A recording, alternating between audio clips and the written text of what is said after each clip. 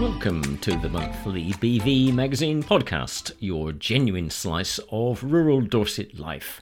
This is episode 2 for November 2022. Hello from me, Terry Bennett. And hello from me, Jenny Devitt. In this episode, the repair shop Sonnaz takes on the Random 19. Fishy tales from a shipping container in Wimborne.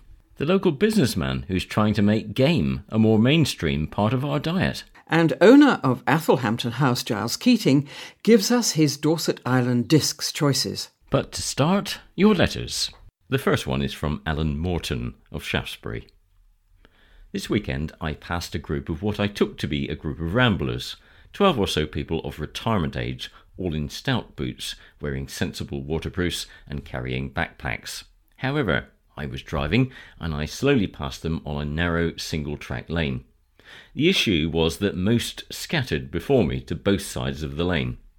Surely it's a hiker's basic 101 knowledge that on a road you walk in single file and keep to the right.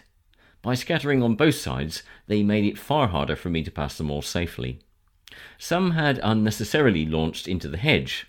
Others stood to the side of the road. Others, busy chatting, sort of edged over but stayed side by side.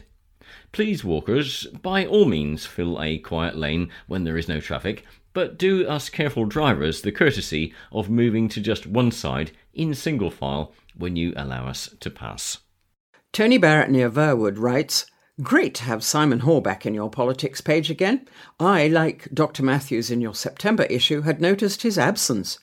His column, that was on page 22 of the BV in October, was apposite as the Westminster Circus continues to play out this month. As I write, Liz Truss is still PM, but will she be tomorrow? By the time this is printed, I suspect she will not be. I did feel that perhaps Ken Huggins' column from the Greens this month was unusually underwhelming. He's usually one of my favourite viewpoints to read, and I wonder if perhaps his actual views on the current Tory mess may have been a little too strong for the BV's pages." I have been horrified to learn of the case of farm cruelty in West Dorset recently. The cruelty and suffering appear to have been bad enough when it came to light in the court case.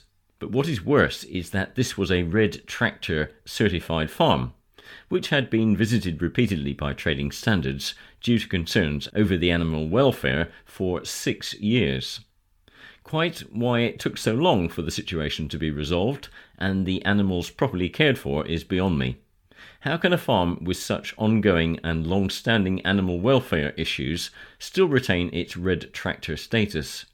And more importantly, how are we supposed to now trust this alleged beacon of shopper security?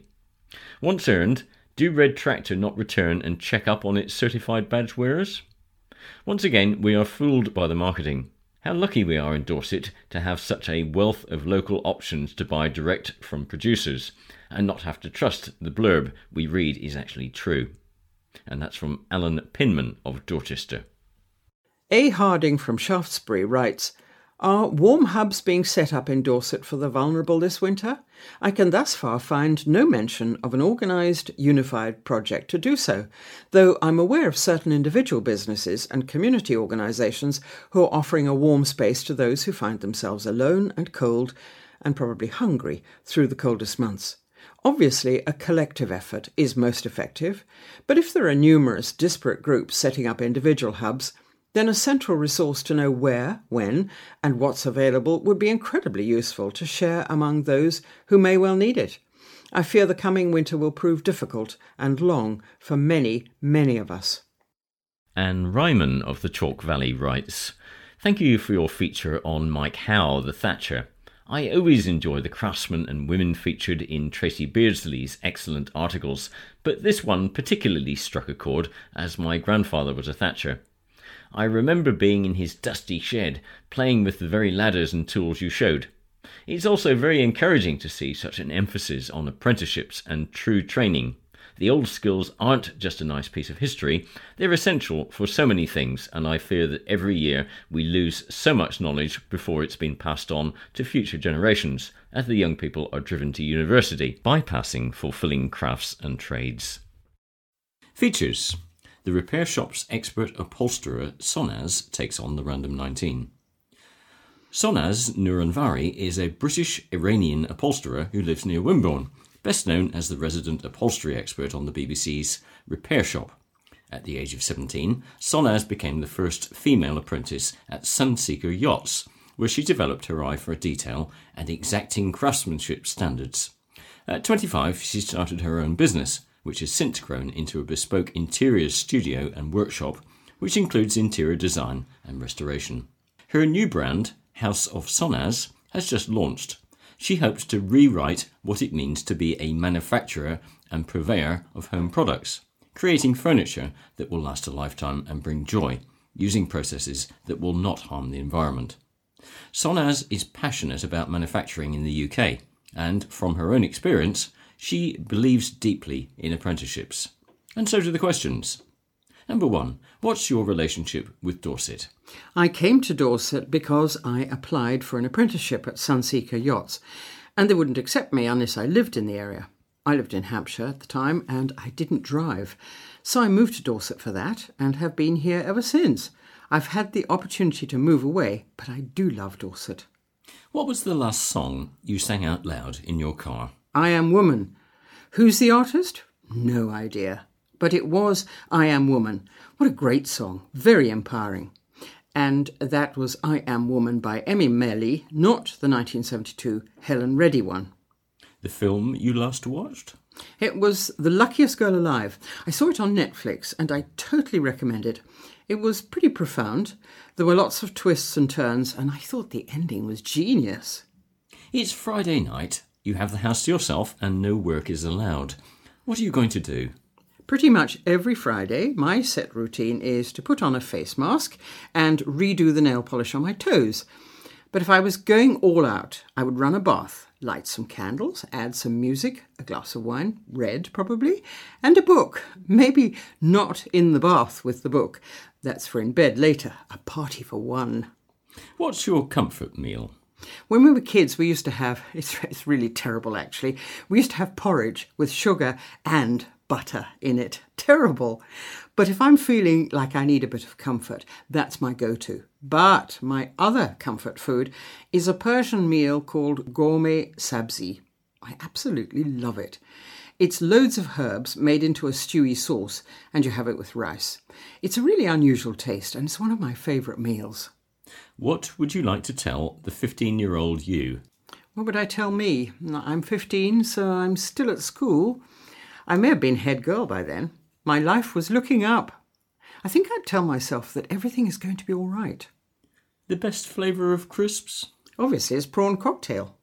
And the best biscuit for dunking? Again, obviously, custard creams. What book did you read recently that stayed with you? 1,000 Splendid Suns by Khaled Hosseini. I've had the book for a long time, but I finally read it, and it was heartbreaking. I cried. It's a profoundly affecting story about people in Kabul, following their lives through the war in Afghanistan. It was a difficult, emotional read. What's your secret superpower?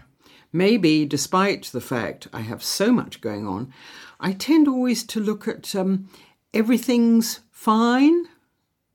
And your most annoying trait? Well, that depends who you ask. I'm sure most people would say I'm too loud. I'm quite direct. That can be annoying. I'm a perfectionist. That's very annoying. There's quite a few, to be honest. What shop can you not pass without going in? Oh, I love a good deli. It's the homemade hummus, the pesto, the interesting crisps, and all the other things you can dip into said hummus.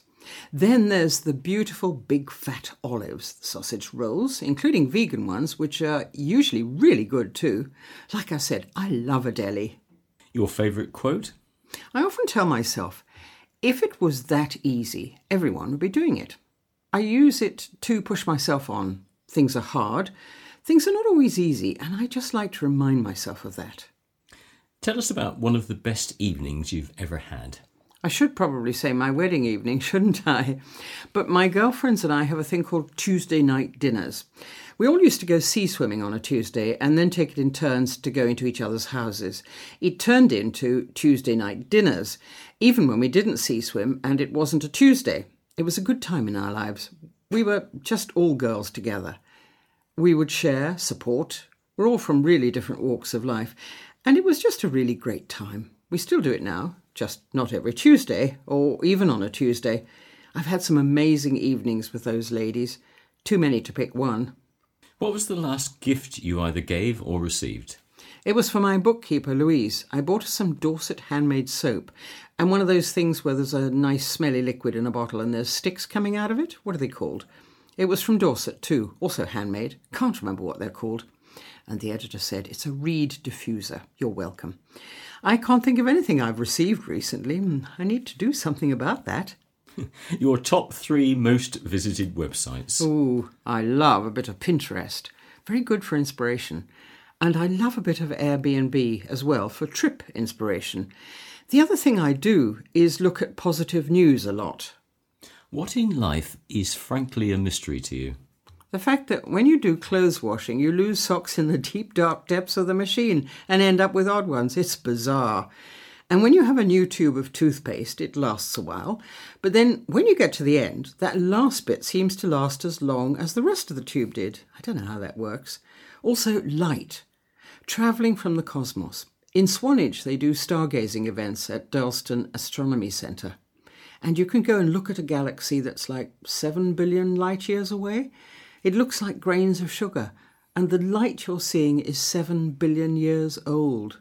That's a total mystery to me. Mind-bending thoughts. Chip shop chips or home-baked cake? Well, both, I'd say. Why not have it all? You have the power to pass one law tomorrow, uncontested. What would you do?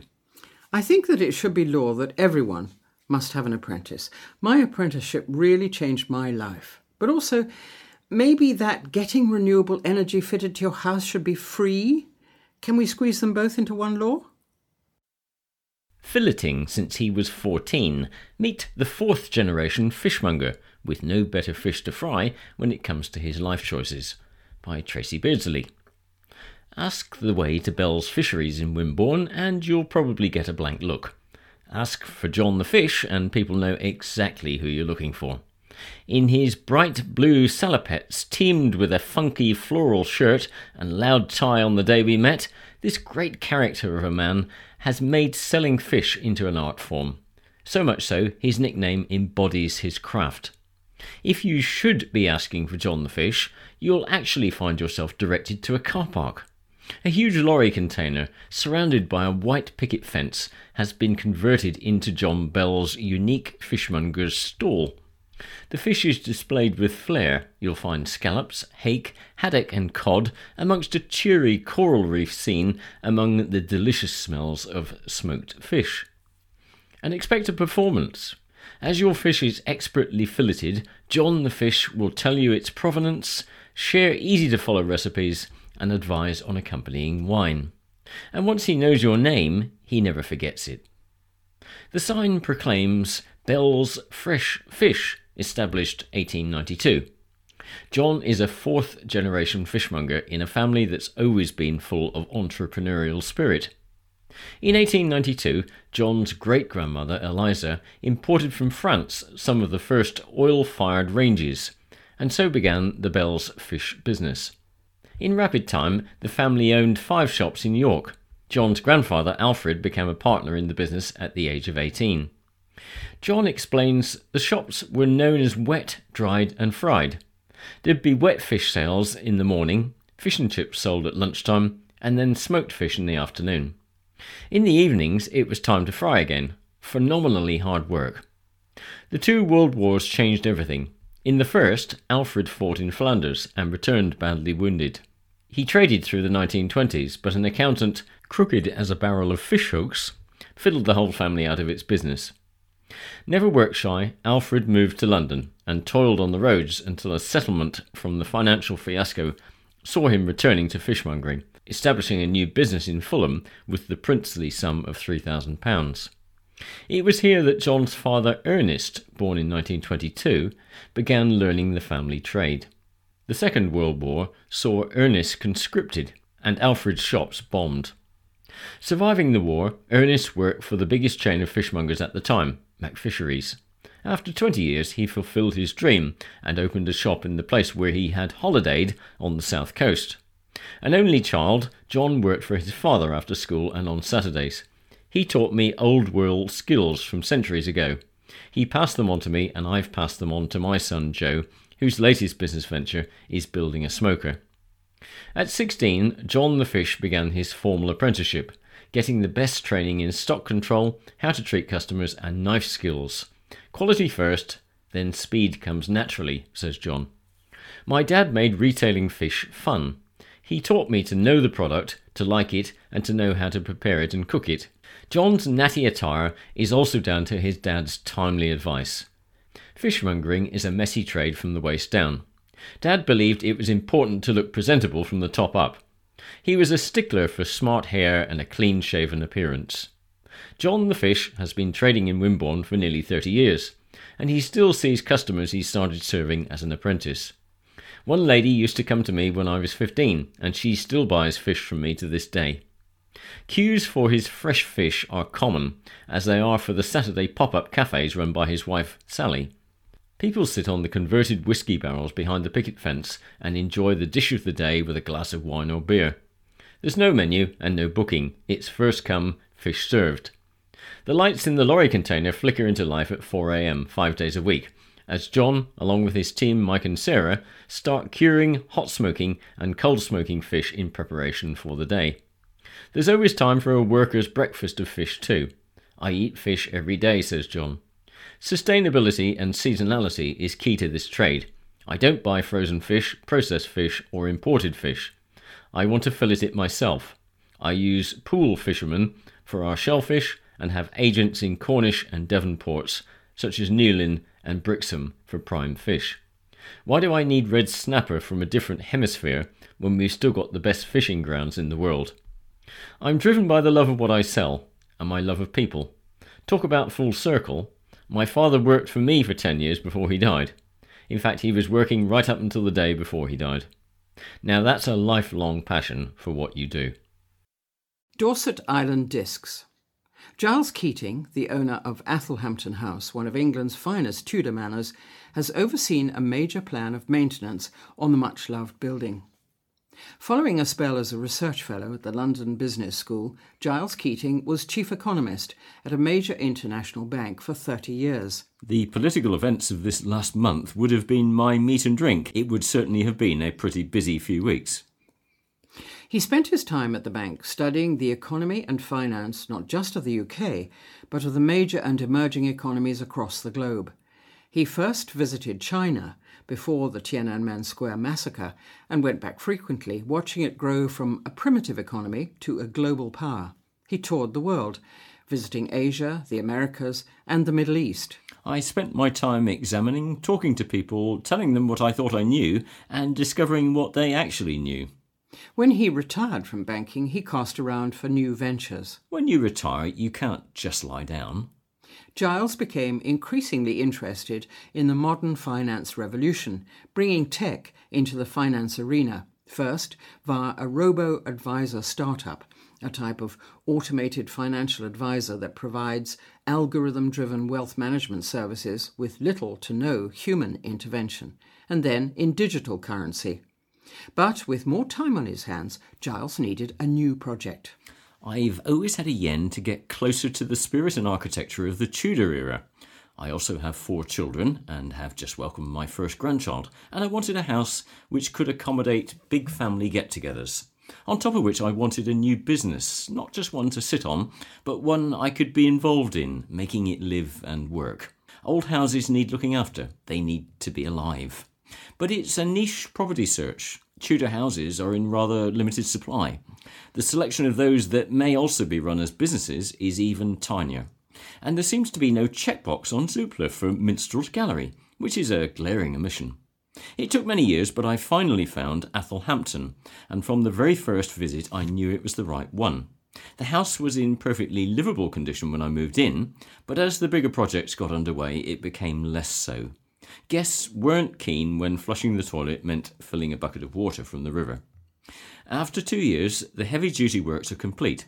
Most were simply maintenance, sorting the roof, etc., but there was also work on revealing the original Tudor kitchen, of course, as featured in the BV, July 22.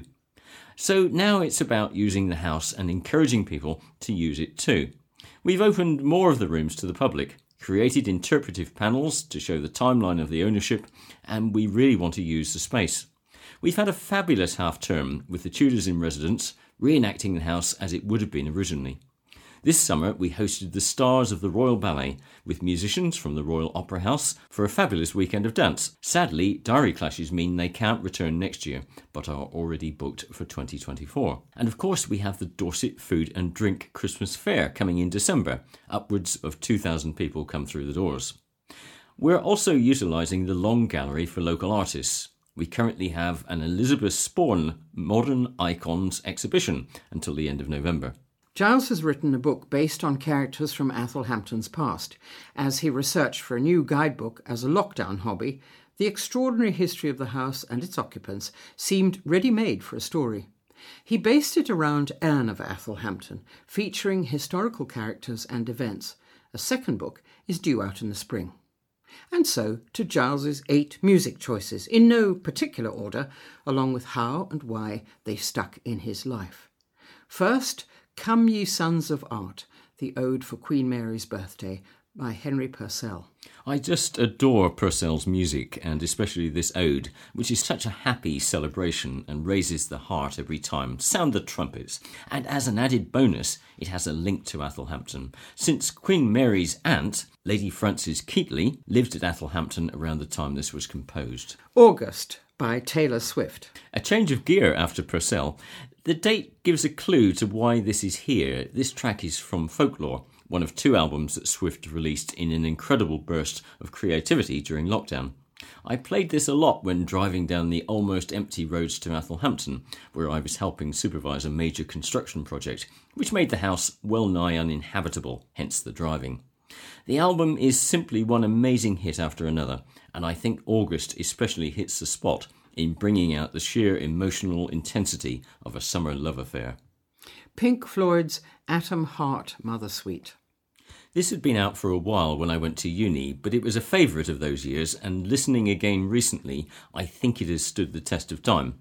It's incredibly original, spanning rock and classical, a kind of rock sonata that uses any and every available musical medium, including choirs and motorbikes. Jascha Heifetz playing Bach's Sonata No. 1 in G minor. This is a 1953 recording.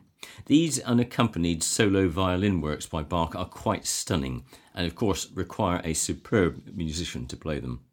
Greensleeves. I've always loved folk music, perhaps because it somehow spans the Celtic side of my ancestry and the English side, or perhaps just because it's wonderful to listen to. Greensleeves was first published in 1580 at the heart of Athelhampton's Tudor era, though some people say it was composed some decades earlier by Henry VIII. Like most people, I really only know the first few verses and the chorus, but there are a total of 17 verses, and I'd like to take a vocal version of that to the island so I can take some time to get to know them all. Rose Tint My World. This is from the Rocky Horror Show 1973 original London cast. A key soundtrack to my school years. There was even a production based on it in the school hall. Don't ask me how they got away with that. It's a brilliant and fun show with fantastic dancing music, but it's deadly serious below the surface. Not just in bringing gender issues to the fore, decades before current debates, but also in its mantra for all aspects of life. Don't dream it, be it. The Doctor Who theme music by Ron Grainer, the original 1960s version realised by Delia Derbyshire. There was a handful of iconic TV shows when I was a kid, and I was only allowed to watch a few hours of TV a week. And while picking my Dorset Island discs, I found myself wrenched between The Avengers, the Diana Rigg version of course, Thunderbirds and The Prisoner. In the end, Doctor Who won out, because I think its amazing original electronic sounds will be playing over and over again on the island. And of course, the Seeds of Doom series was filmed at Athelhampton. Spoiler alert, at the end, the RAF has to bomb the house to destruction because the giant rogue plant has taken it over. Perhaps that's the real truth behind the destruction of Tyneham Manor. I think we should be told. Lady Gaga's Alejandro. There were so many contenders for my final choice, ranging from Verdi's La Donna e Mobile through to Barry's Lazarus. Gaga won out for the sheer energy and craziness, including those amazing costumes, and especially headgear, from the video that the music evokes. I'll need that kind of energy to keep me going on the island.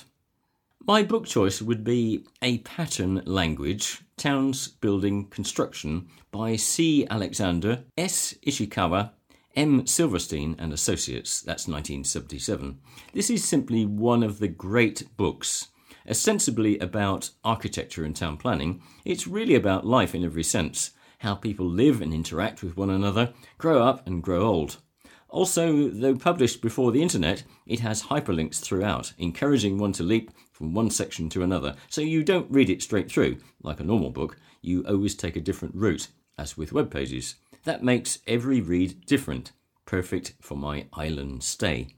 For my luxury, I'd like to take a big Lego set, please. The more retro style, I think the current branding is classic. Then I can make anything out of it, rather than be limited to one specific theme. But please, lots of different colours and shapes. Then for spooky Halloween, I can use the browns and blacks, and for jollier days, some bright reds and blues. A walk on the wild and game side. Pies, pasties and sausages are on the menu at Yeovil-based Wild and Game as they promote the use of wild British game into our diets. Rachel Rowe reports. It's that season when thoughts turn to pheasant and venison dishes, but one local company is making British game a year-round food dish. Steve Frampton, the managing director of Yeovil-based Wild and Game, explained how it all began in 2017. We really wanted to sell more British game. Most of the game from British estates is sold to European markets. We want to change that and encourage more people to buy our own. Game is a great commodity in this country. People think that game meat is expensive meat. The Victorians started that by making it an exclusive food. But it's actually in abundance, especially venison and partridge. There's also a lot of people who don't know how to cook it or don't have a taste for it. All our meat is wild game. We source it from British game dealers and British estates, including those in Dorset and the West Country. Game dealers will buy from British shoots and estates and farms for meat like venison. The meat is processed quickly, so we have breast meat, whole birds and also pies and pâtés. What about the shooting season, which will affect pheasant, for example? Our meat is processed very quickly and then frozen, so it's available throughout the year. It's not seasonal, and there's no reason why British game can't be available all year round. We extend the season beyond the season. And wild game has a lower carbon footprint. It's also lower in cholesterol than other red meats. Some people are concerned about the carbon footprint with traditional farming right now and looking at vegetarian lifestyles. Game meat is a good halfway house, as the meat is all wild. Tell us about the team. Well, we have 3 people at the distribution warehouse and 3 working on the business side. We also have an extended network of game dealers, obviously. The most popular products? Sausages all year round, especially the venison and pheasant sausage. We're also bringing back our grouse sausages, and we have a pheasant and caramelised onion variety too. Other meats like pigeon and rabbit are also popular. I just can't get enough rabbits to sell. Are you just mail order? We are, but we do supply a few shops too. COVID was the main reason for developing the mail order side, as the market virtually collapsed during the pandemic. But there's a massive demand for game meat. Everything's delivered frozen. People don't eat game every day, so they can put what they don't want to use immediately in the freezer. Once it's cooked, most can be refrozen. If you haven't visited the Wild and Game website, take a look, even if just for the recipes, though do look at the meat, of course. If you're in the I don't know what to do with it camp, there are many interesting and creative ideas on how to cook game with lots of inspiration for meals. So who's responsible for them? Jenny Price, our PR consultant, and Mark Robbins, our operations director, designed the recipes. We developed a range of them purely because some people are frightened of cooking game. When they look at our site, they can always find one that fits. We also do subscription boxes of game, and a recipe booklet is included, so it gets people thinking. People are always looking for more ideas and recipes. Your biggest challenge? Well, getting people to eat game.